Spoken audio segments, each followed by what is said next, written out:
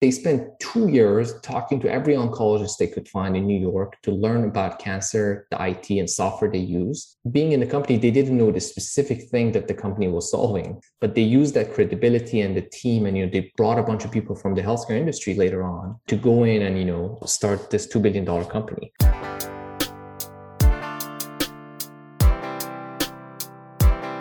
I need some traction.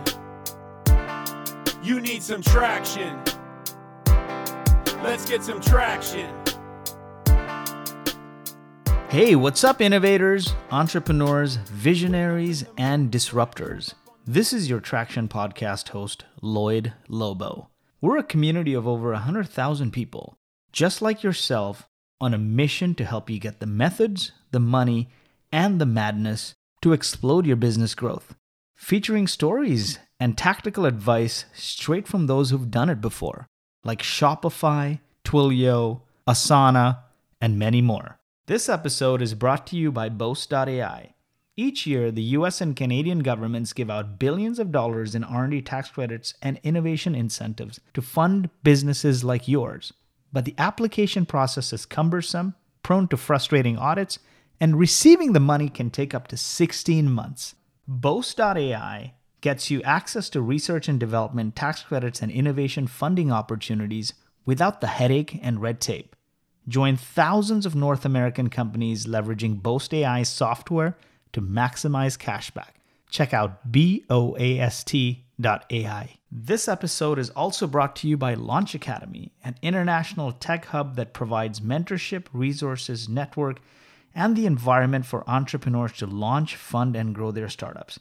Since 2012, Launch Academy has incubated over 6,000 entrepreneurs, of which 300 have grown their startups past seed and Series A, and have collectively raised over $1.2 billion in funding. To learn more about Launch Academy's programs, check out launchacademy.ca. So when you're starting a company, there's like millions of myths out there. And you never know, you're always like reasoning with analogy. Oh, this person did it this way, this other person did it that way. You never really know what's the right way, and what the right way might be for somebody else is not the right way for you. So I couldn't find a better speaker on this topic than Ali here, because Ali has collected the largest data set on startups, like 30,000 data points, to analyze every piece of it to figure out what makes super founders and unicorns. Ali, welcome to Traction. Thanks for joining us. I'm glad to be here, Lloyd. Ali's got a very illustrious career. He's started with an academic background in neuroscience, and now he's a VC. He's been a founder. Ali, give us your background. I mean, this is probably the most interesting background that I've interviewed ever, and I've done like maybe 200 interviews. Thank you. You're flattering me. I was in academia first. I was doing research, going to conferences and publishing journal papers in the world of, brain-computer interfaces and human-computer interaction. And this was, 10 years ago. This was way before Elon Musk made this space sexy and everybody paid attention. And there wasn't as much funding for, brain-computer interfaces 10 years ago. And, I've started companies in the fintech space. The last company I started was in the industrial hardware and building wearable devices, grew that company to millions of dollars in revenues. And, finally jumped on the other side, and I've been investing. I'm a partner at a firm called DCVC. We're a deep tech firm investing in with about $2.3 billion under management. We typically lead rounds in deep tech companies, basically anywhere from rockets and space satellites to drugs and therapeutics and agriculture and everything in between that's, very hard scientifically. And then you got into investing. What drove you to get into investing, and what sort of companies are interesting for you? Yeah, I mean, it feels like it's kind of a normal progression for founders to become investors. At one point, I may go back and become a founder again and jump back into invest at kind of similar jobs. And investing is a privileged position that you get to interact with a lot of amazing entrepreneurs working on their dreams and their projects, and you get to see all of them and try to help here and there as much as you can, and see where they go. So it's an exciting position to be in. With deep tech, we get to see the future, what's going to happen in the next 10 years. And what I'm interested in terms of investing is, first of all, my thesis is people. I invest in people I literally, when I source companies, I first look at who and then see, okay, what the company does. And, normally I like old industries, people going after textiles, after materials, after construction, after agriculture, chemicals. All of these, trillion-dollar industries are, much bigger than tech itself. So I love companies that go after these kind of things. Or maybe, taxes, the thing that you're going after. Awesome. Yeah. And I love people I had a harrowing experience with COVID in January when you think you're invincible. And I used to bodybuild and do 100 burpees at a stretch. And then I almost died after a fundraise of COVID, was hospitalized. And I realized one thing, it's not the money in your bank, it's the people around your tombstone that matter. And relationships transcend companies. A lot of people, we added 50 people at Boast post our raise from like 30 in December. And most of them are relationships. So I completely admire that. Focus on people. So let's dive into your reason for publishing this book. Why did you go on this journey to amass 30,000 data points? And probably not all of it was analyzing automatically, right? You probably did some manual analyzing. None of it was. None Oh, of really? it was. It was So all walk manual. us through. Wow. So you did, which is against your thesis and your background. So you did manually analyze 30,000 data points. I manually collected 30,000 data points, data point by data point by data point. It took 4 years. I'll walk you through it. Awesome. Let's hear it. So it all started 4 years ago. And, as a venture capitalist, it's my job to sort through, thousands of companies per year to get to invest in a couple. And, I've been a founder before, and I've seen the narratives and, what entrepreneurs look up to. What are the famous stories? It's the Social Network movie. I've watched that movie like 20 times. The stories of Bill Gates, Steve Jobs, Wozniak, these famous stories. This is what we think about when we think about,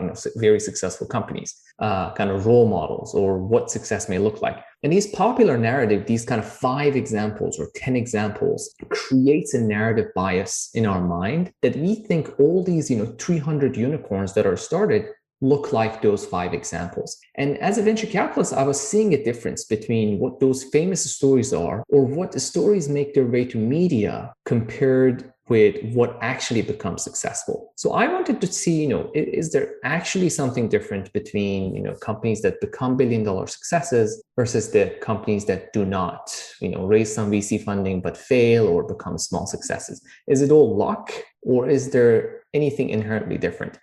And I didn't want to look into momentum type of signals. There's a lot of investors who look into, if your growth is 40%, week over week or months over months, then you're good. These are all lagging indicators. I wanted to see day one, your team, your idea, your market dynamic, your competitive landscape. Is there anything inherently different between companies that end up billion-dollar outcomes versus the ones they didn't? And you would think that data exists somewhere, but it doesn't. There's PitchBook and Crunchbase, and you can find what the names of the co-founders are, and you can find the history of the fundraising of these companies. But nobody has data on how many competitors they had when they started. Nobody has any data on what the market size was when they started. Nobody has quantified the career path of the founders of the early team. Nobody has quantified the investors, the fundraising patterns, the defensibility factors, the pivots, the product type, the pain points. So I set out and I wrote down 65 data elements that I thought could be useful to study. And I went on and collected this data. And because, it takes a lot of judgment to understand who were the competitors, what was the market size, I had to use the, internet Wayback Machine, go read historical interviews, go,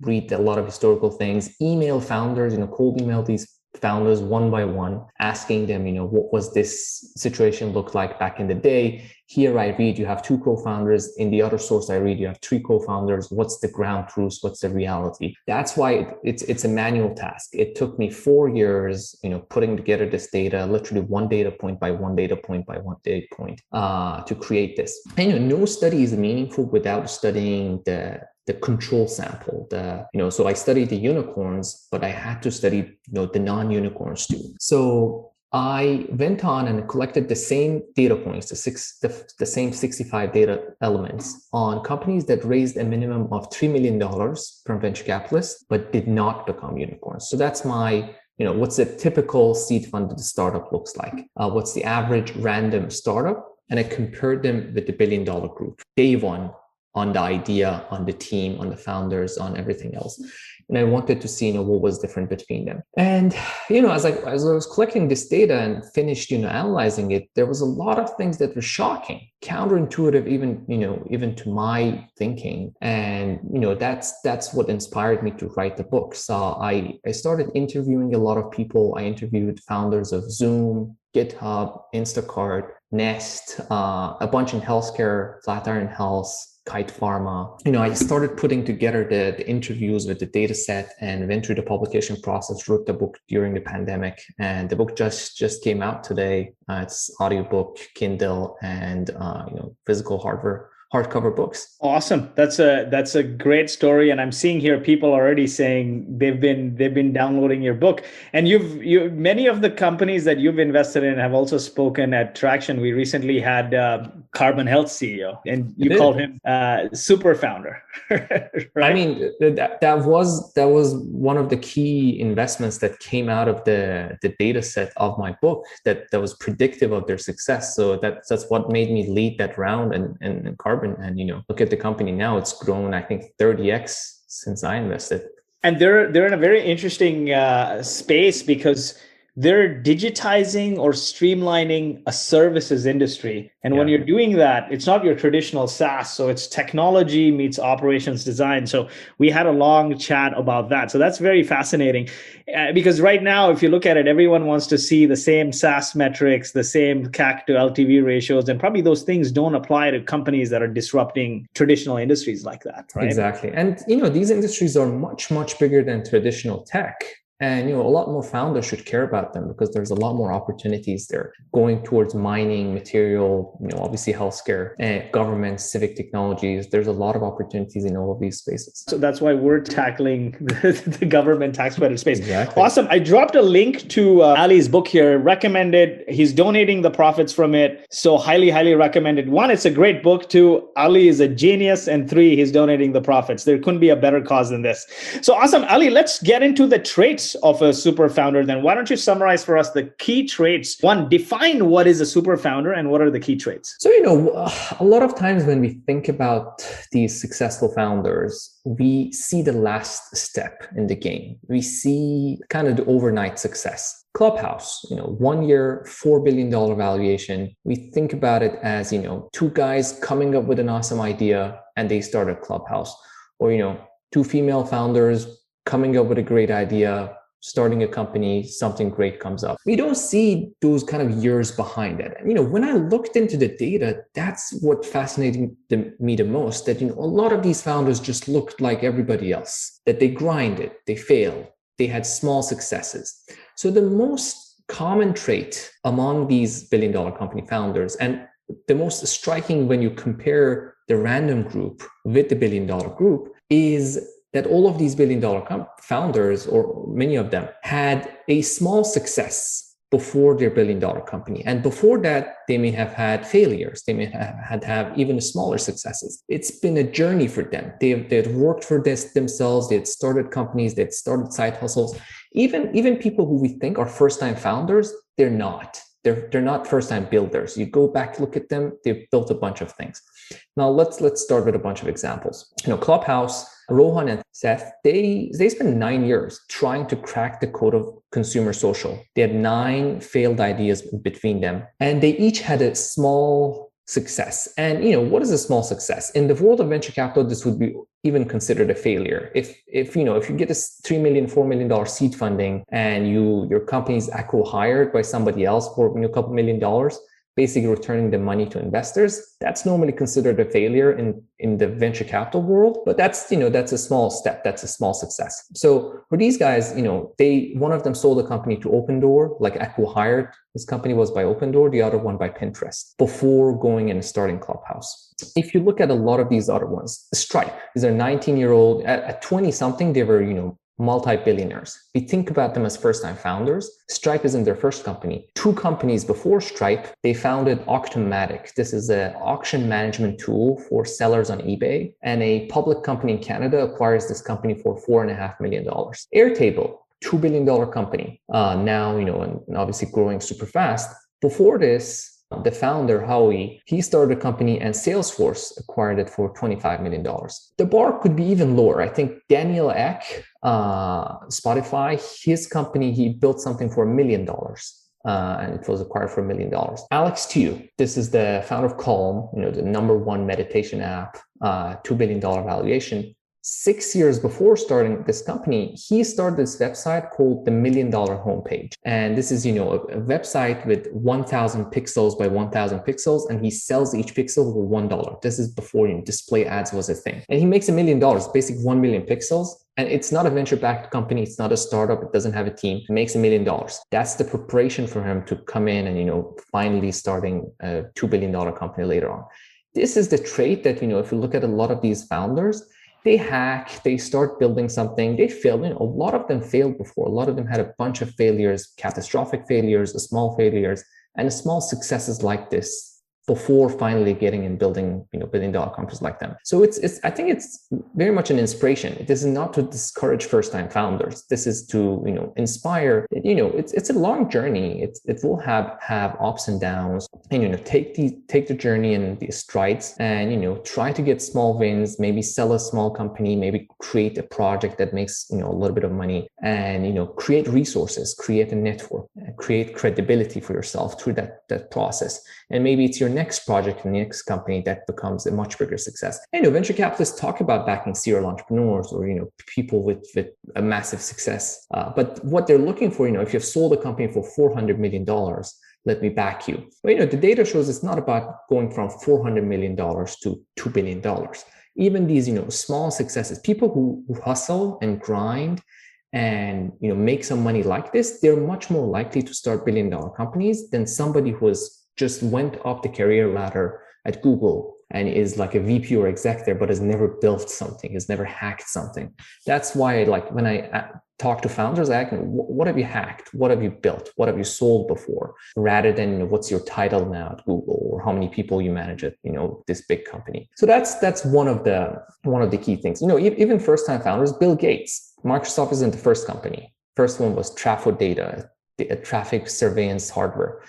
Zuckerberg, Facebook was his first company, but not his first project. Synapse, a music player app like Spotify in 1999, that was his first project. Microsoft wanted to buy that for $950K. So, we see this trait among these founders a lot. In all the people you talk to, because there's 200 plus unicorns, were there any first-time founders that were unicorns? Yes, almost 40%, 37, 8%. Interesting. Cool. Okay, sorry, go on some of the other common traits of the founders. But you're saying more than 60% had this trait where they were constantly working on other projects, probably with team members, hacking on the side, failing, moving on, leveling up. And that's a common trait. I think a few months ago, I spoke to Rahul, Superhumans founder, and he talked a lot about good things take a long time to build, and they've been at it since 2014, right? Yeah. And, it's about creating this just chain of trust and resources. I think at the end of the day, great entrepreneurs who become successful, they become successful because they have resources to hire board members, to make connections, to sell to customers, to get funding. The game is about resources. If you have resources, you can build a successful company. The problem is a lot of people don't have enough resources to do all these things.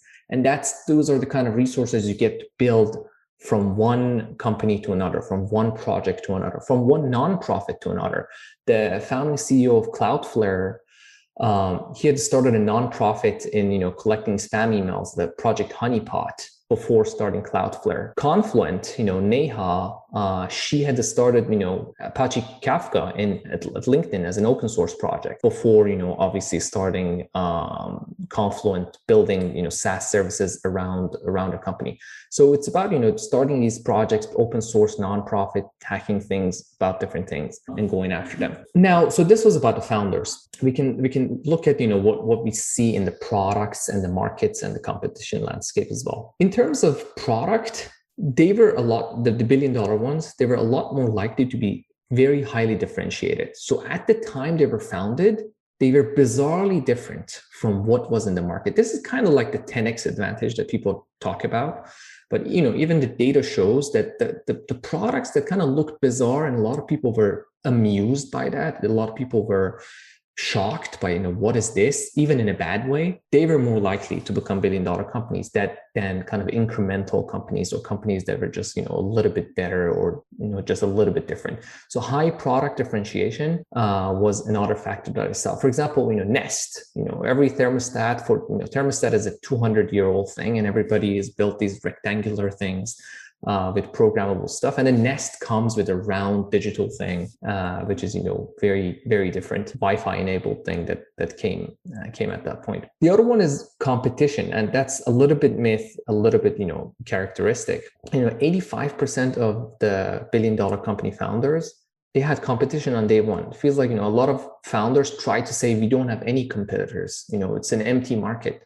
It's not necessarily a good thing. I mean, I think the data showed only 30% of unicorns started in a new market or created a new market by themselves. 70% were working in a market that was already defined, that was already big, and it was an established market. It wasn't a white market. And the ones that were competing with incumbents. So if you go in a market that it's like that, and there's a lot of old sleepy giant companies, there. Maybe it's the Oracle, maybe it's Visa and MasterCard, maybe it's the banks. In each industry to its own, every industry has their own incumbents. The ones that were competing with those incumbents, they were more likely to succeed, especially compared to those that were copycatting other startups that were already highly funded. Definitely. And then in terms of the traits of the founders, you talked about this hacking together projects, working together. Stress is the preconditions for growth, right? Like if you don't fail, you don't learn. And you talked about resources. People don't realize every time you do a project and collaborate with other people, you build relationships, and those relationships transcend companies. Like, I'd worked on a number of projects. Now people like that from those companies are coming to work for us.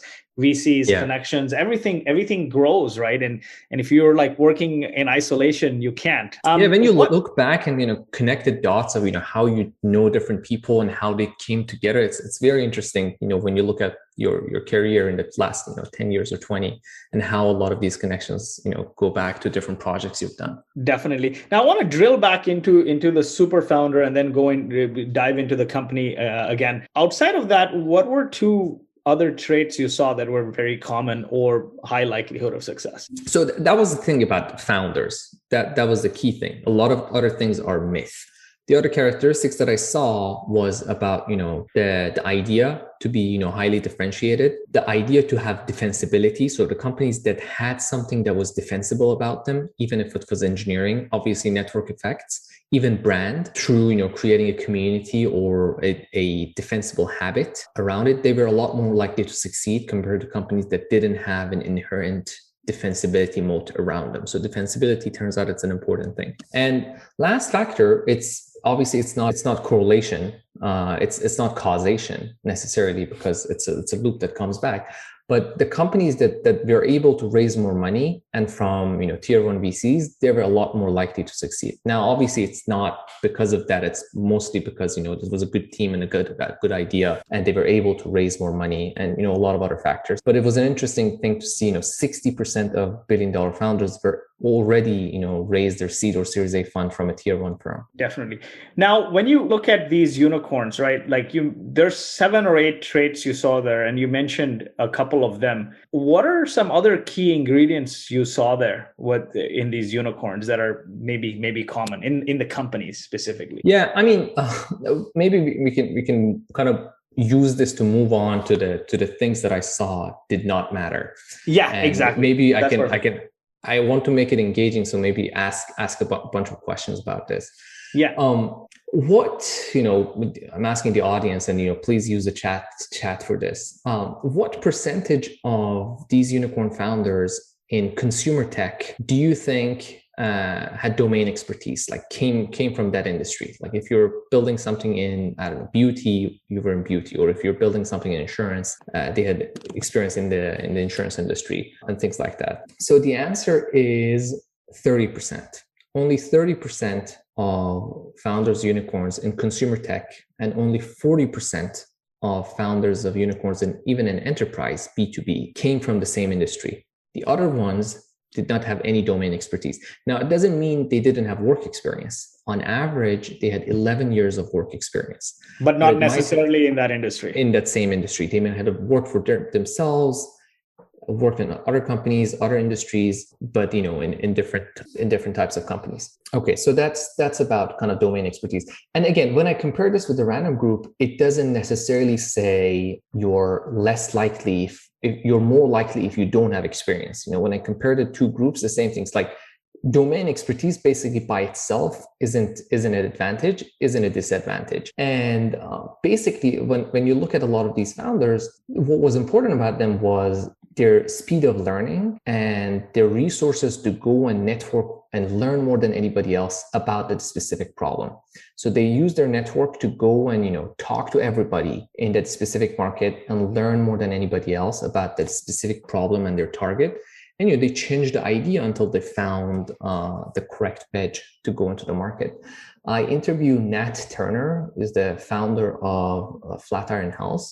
And he's one of these super founders that I talk about. He started from selling snakes to baseball cards to building snake. You said snakes? Yeah, I think growing snakes and selling them, something like that. It's amazing. To a pizza delivery company in college, and then to an ad tech company that Google acquired for $25 million, then to starting Flatiron Health. And what they did, they spent 2 years talking to every oncologist they could find in New York to learn about cancer, the IT and software they use. And even 3 years after being in the company, they didn't know the specific thing that the company was solving, which was real world evidence. But they used that credibility and the team, and they brought a bunch of people from the healthcare industry later on to go in and start this $2 billion company that was acquired by Roche for $2 billion.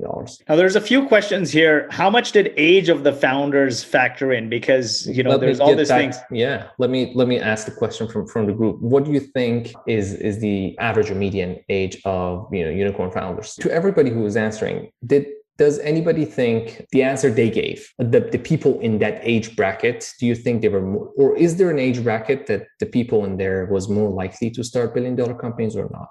Like if you said 24, do you think, people 20 to 24 were more likely to start unicorns? For the age range, you think they were more likely to build a billion-dollar company? I think it's all over the place. Am I right? Yeah, exactly. Somebody's saying before you have kids. Before family responsibilities, which might be true because crazy founders, their families end up becoming collateral damage to the venture. I've suffered myself a lot, but you're saying it's all over the place. Is that what you found? Yes. So the age range is quite substantial. So it's from 20 years old to 68. The median was 34. The average is 35.6 years old. But when you compare the two groups, the unicorns and the random group, there isn't a specific age where you're more or less likely to succeed. So, none of these, the older people, the younger people, they were not more likely to succeed or less likely to succeed. But I think the 34-year-old average is typically higher than what I hear or what the popular narrative is. That's, they're 22 when they start, or they're 25 when they start. Or, some people think they're much older. They think, the average is 45 or, things like that. So it's kind of in the middle. So Sharifa asked here, how important is resource or connections compared to knowledge and proper execution? I don't have data on that, but my hunch is a lot. I would say it's probably more important. Resources and connections. Yes, because you can learn the domain expertise, but you can't invent the resources overnight. That comes up, that takes 10 years to build. So what you're saying is your network is your net worth. It definitely is. And it's obviously not your, you have 20,000 followers on LinkedIn. That's not important. It's about, do you have 20 people you can call on that, can introduce you to the next set of customers or board members or, executives you can hire that, they're willing to do the work for you. I wholeheartedly agree with that, actually. But if Fernando asks, if you had to choose one factor to predict success, would it then be resources? Probably. I mean, if I were, that's the thing that I said, what have you hacked before? What have you sold before? And, maybe that, I hope that's created enough resources for you. But I think that the non-lagging predictor of that is basically, what have you done before? What have you hacked before?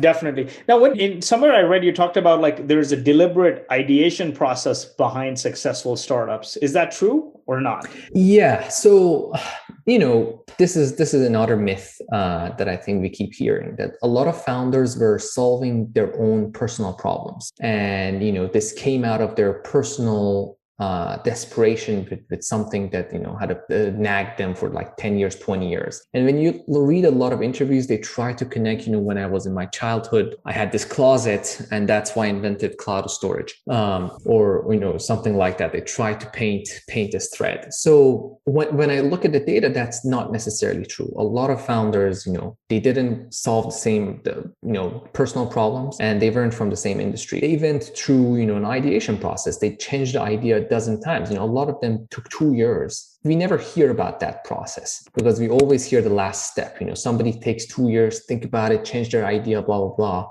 And then when the last idea was successful, we only hear about that. And we somehow hear about, this was my life mission from day one.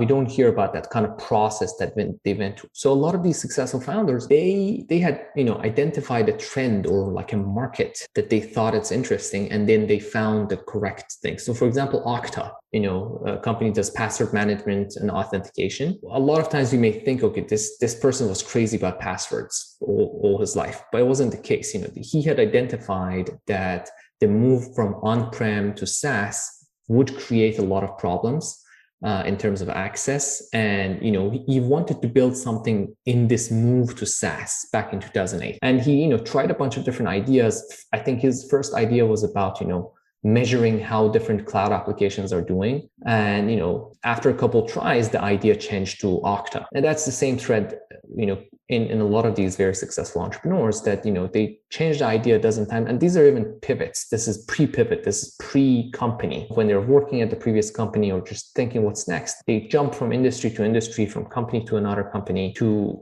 find what's working. We end up in interviews hearing about the last version. And that's why we kind of feel like the narrative is, they came up with an idea overnight and that was the best idea they had, but we don't hear about the process that they took, that, they found the market, they tried to identify, what's going on and, talk to customers and change that idea as much as needed. Makes sense. Now, let's look at investment capital. What is the path you see here?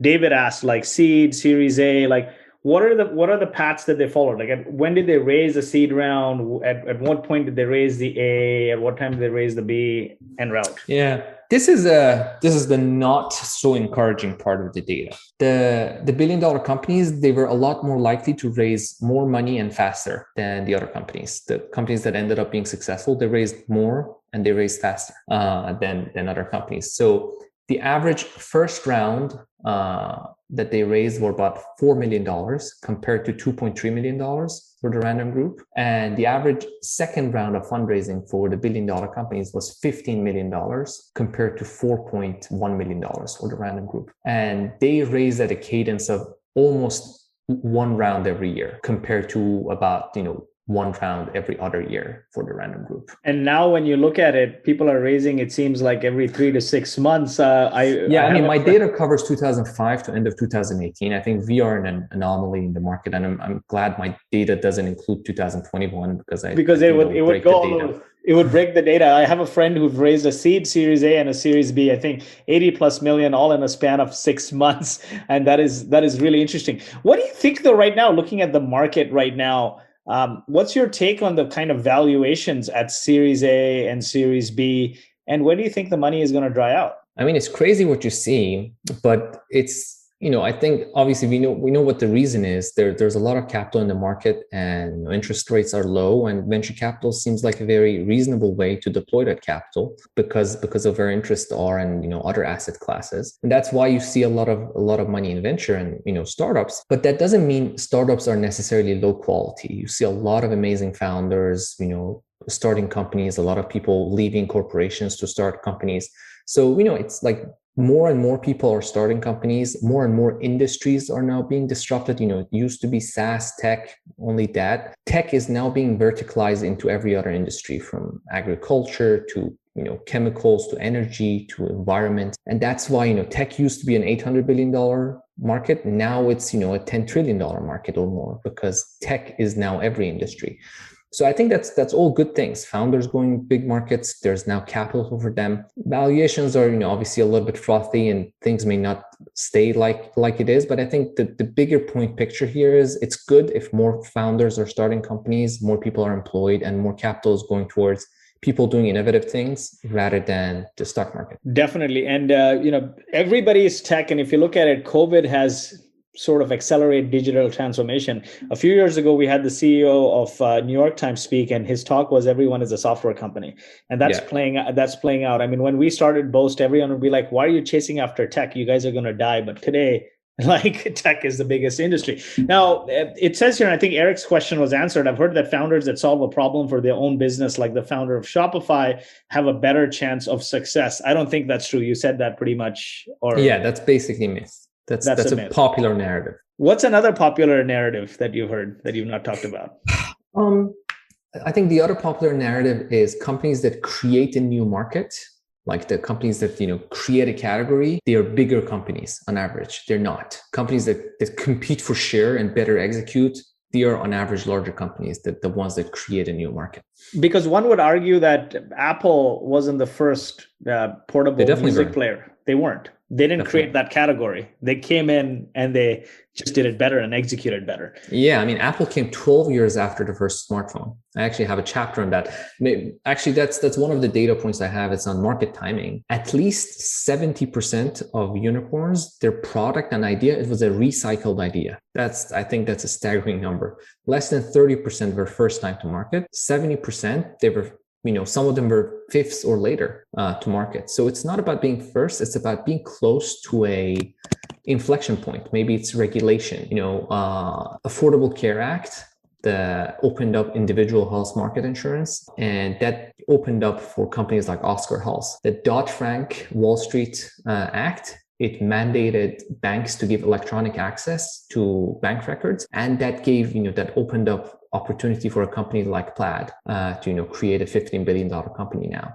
So a lot of times it's regulation, a lot of times it's technology. Back in 1995 when General Magic built a smartphone, touch screens weren't working, processors were taking a lot of batteries, so smartphones weren't viable. In 2007 the technology was there, so it happened. Same thing for Uber. GPS costed $1 per call for European carriers back in the day, and in 2007 it was free with the iPhone. So that's why companies like Uber could get started.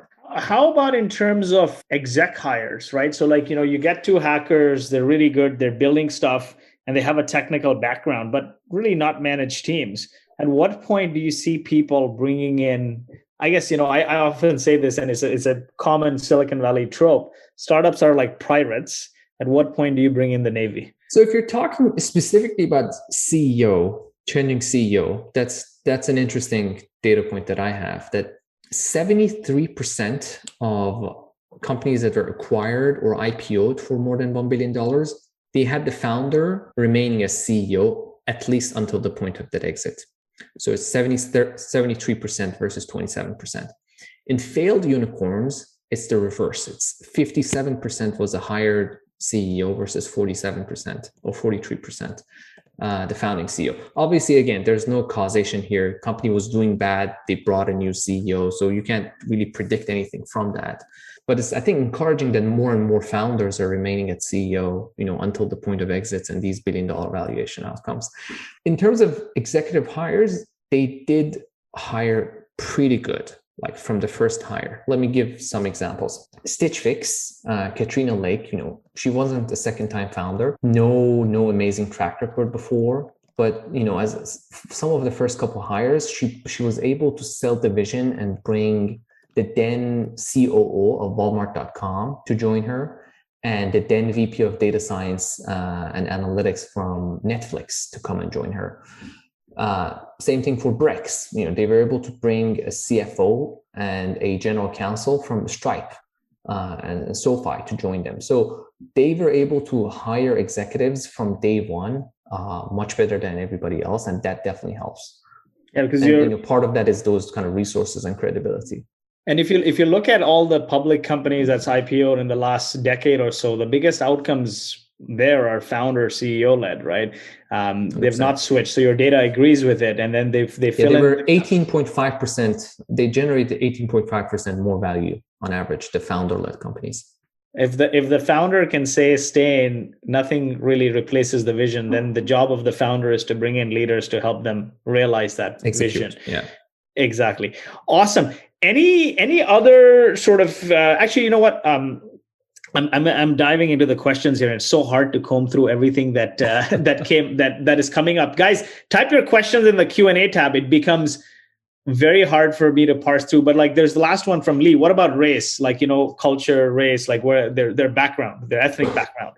Yeah, I did not quantify that. I think, obviously there's nothing predictive in that. So I didn't want to, why do you say there's nothing predictive in that? Because I guess a lot of the unicorn founders over there are from various backgrounds, right?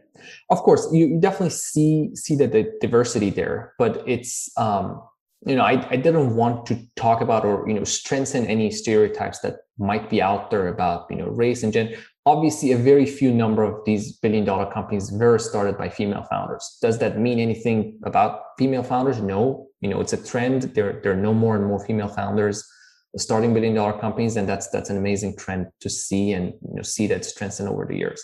So I think we'll see a lot of these things, become better in the future years, and they've definitely become much better over the past 5 years compared to the past 20 years, for example.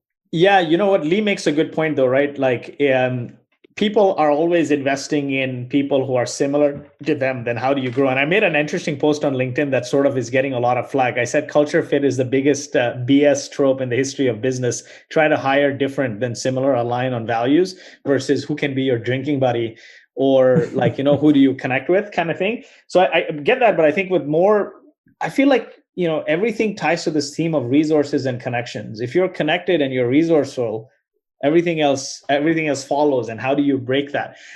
What about solo? Part of Lee's question, I think part of it was like, if I didn't go to an Ivy League school, actually there was as many founders of these billion-dollar companies that did not go to a top 100 school as there were founders who went to top 10 schools.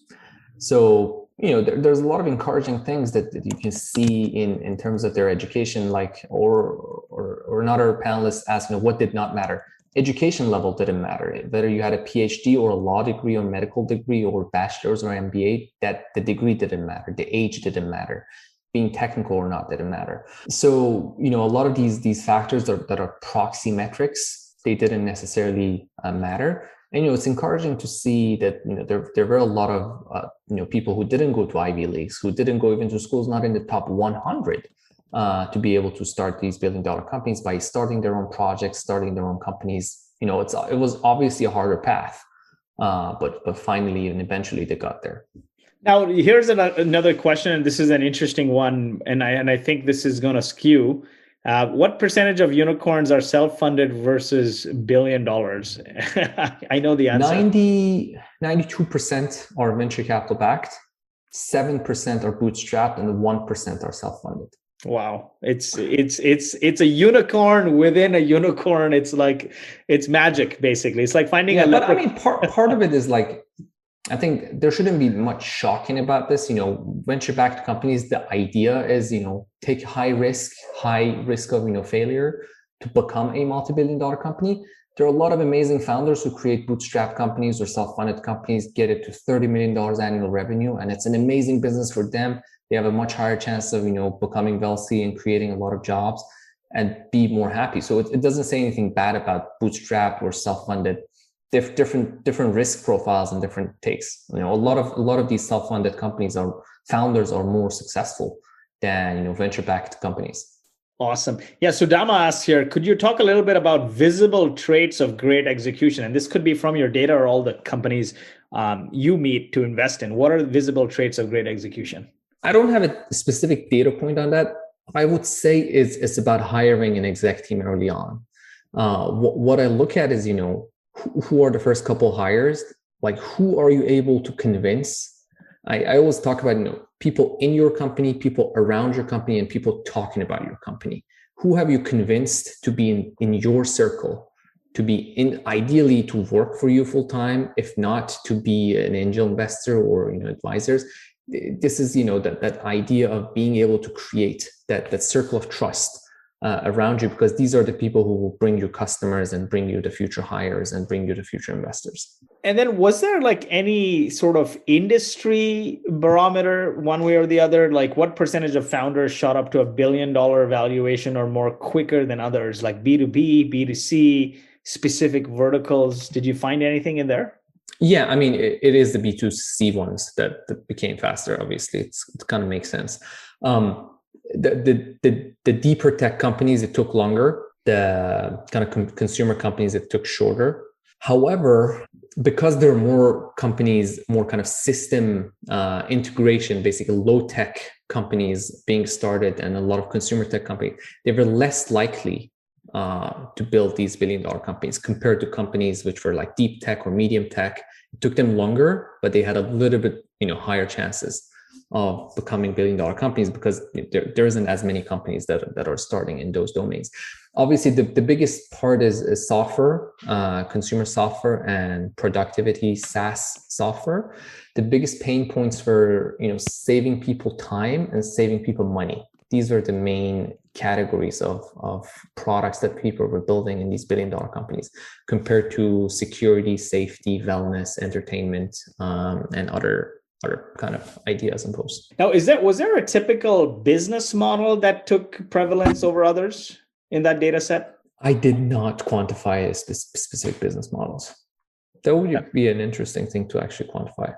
Yeah, I mean, I think a lot of companies change it. I think the point is, all these companies change their business models from day one to year 5. And, Eric asked here, is there a reason why investors prefer B2B versus B2C? I think about that as high risk, high reward. B2C is higher risk, bigger market. What's your take on that? I think it's partly that. I mean, it feels that B2B is more controlled, that you can kind of guess what the parameters are. You can understand, what the market may look like. It might be an easier job for an investor to assess that compared to consumer ones. But there was the same number of consumer billion-dollar companies founded compared to B2B software, B2B SaaS kind of unicorns founded. So they aren't lesser likely. It's probably just maybe easier to assess for investors. So Sharif asked you, how did they choose between different ideas they have in different industries? Any sort of gauge there? Like, how do you pick what idea to chase? Yeah, I mean, I would probably think number one is passion, and number two is the idea of product market fit, right? Who's pulling the product out of you faster and harder? So I think a lot of these founders are trying to talk to customers and see who's buying that, and they would keep changing the idea until they see somebody's asking them, hey, here's my money, give that product. Definitely. Sharif asked as a follow-up question to resources, because as we peel the onion back on each question, it turns into like, hey, you need to be super resourceful. What is the best way to connect, in your opinion, if you're like, an introvert? It's not about going to events. It's not about talking that much. I think it's about doing stuff. When you work on a project, you end up interacting with a lot of people. When you work at a company, when you create a company, that's where meaningful relations get built. And I don't think that's relevant to being an introvert or an extrovert. I don't think that being resourceful is about how many conferences you go to or how many parties you go to and how many business cards you collect. It's about how many deep relationships, deep working relationships you produce. And that doesn't have to do anything with introvert or extrovert. I would consider myself an introvert. I would consider myself an introvert, but I seem like an extrovert. I'm an intro extrovert. But I'll tell you my thing is when we started Boast, we had no money, right? And we grew to 10 ARR with no resources. But we started Traction as a community. And my goal was I wanted to learn from people. So I'd invite them to interview people. And then I opened them up to a massive community. And that grew over time. But those relationships carried on. I think like small collaborations go a long way. You said something which is very important. It's not about having 20,000 followers on Twitter, but it's about having 20 people that you can rely on anytime for advice, right? And that for advice or, introducing you to somebody or, because if you're connected to 20 connected people and you help them and they help you, then you can probably reach to anybody you want. Exactly. It's about having a small network group of people who believe in you as a founder and your vision. That's great. And you add value to them. You always need to give more than you receive. Yeah, give first, become successful by enabling the success of others. So Anna asks, what about solo founders and co-founder teams? Any data you found there on like the size? Let's ask the question. What percentage of unicorns do you think were solo founders? I would say very small. Like what percentage?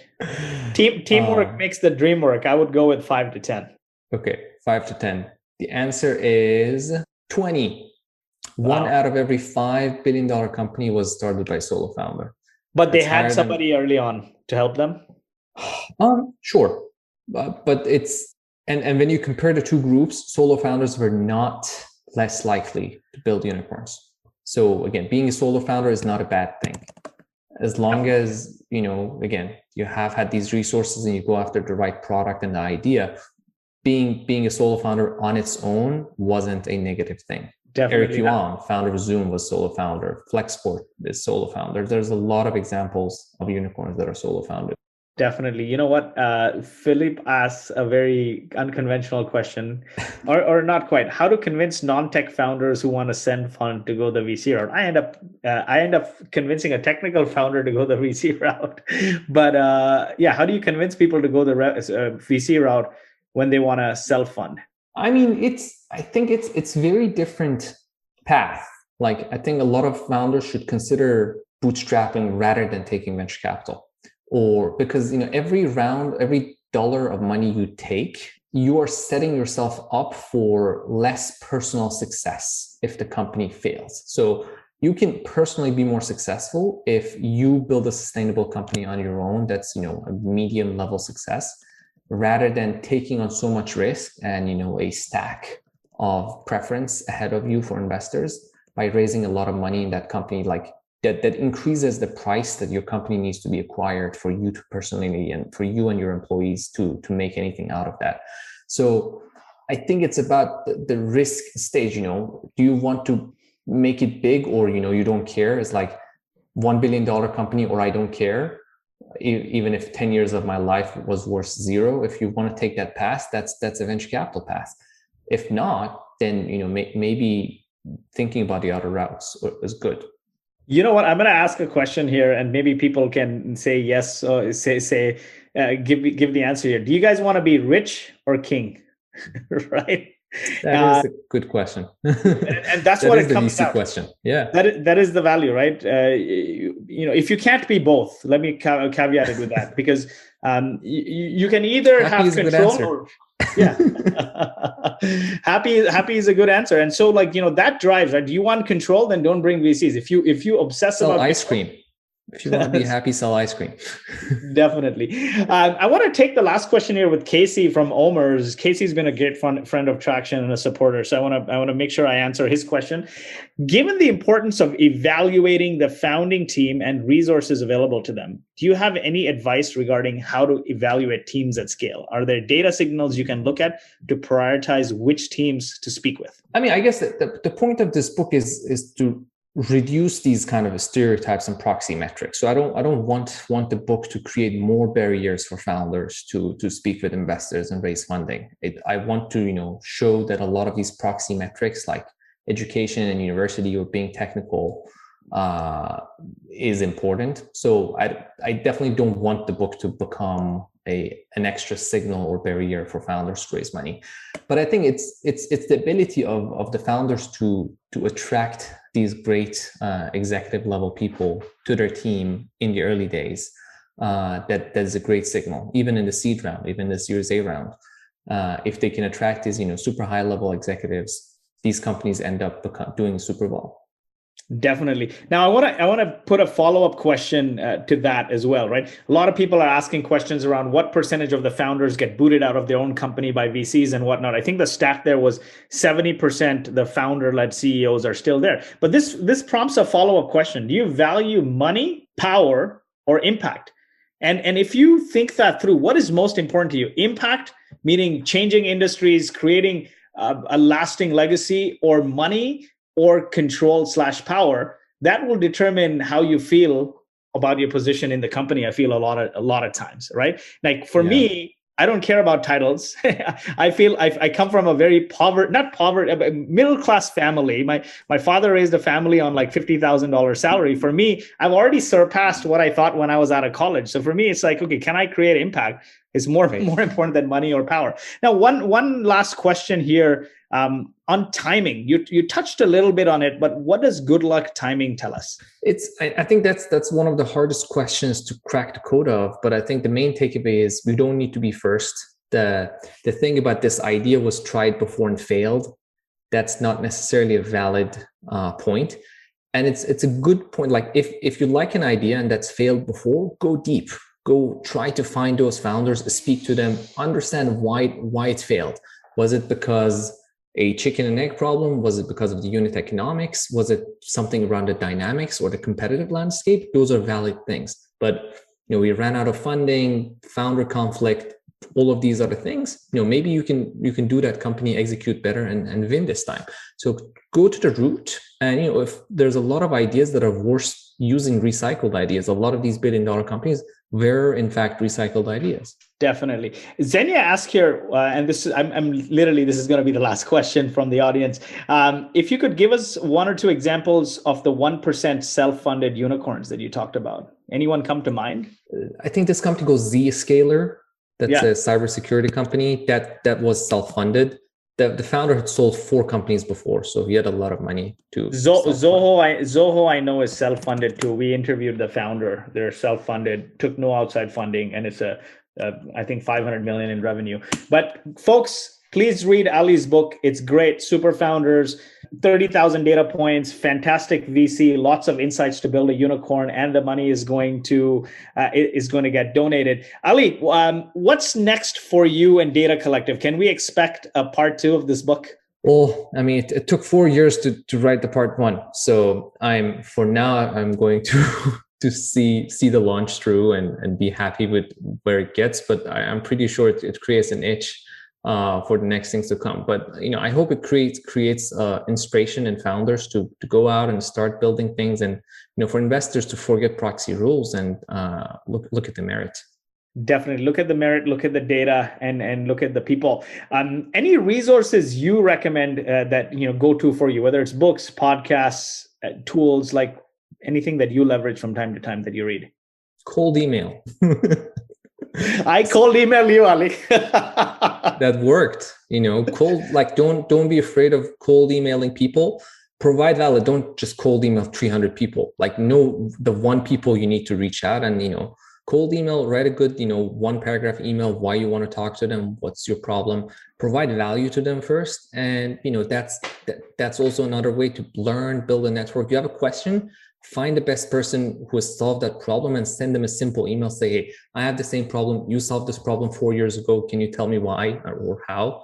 They will respond, and you will create a connection. Cold email is the leading indicator to all my relationships. 80% of the traction speakers, the 250 plus speakers, are through cold email. This is awesome, Ali. Where can we find you on social and whatnot? Yeah, Ali Tamaseb, LinkedIn, Twitter. That's where I am. And email is ali@dcvc.com. Awesome. Great pleasure, Ali, to have you. I learned a ton. The audience learned a ton. It was super engaging. One of the most engaging sessions we've ran in recent times. So thanks for keeping it engaging, and wishing you great success with the book launch. Congrats, and see you on the other side sometime. I need some traction. Thank you for listening, and we hope you enjoyed this week's episode of the Traction Podcast. If you enjoyed the show, please leave us a 5-star review. And you can find more information and all the resources mentioned in today's episode at boast.ai. That's BOAST.ai/blog.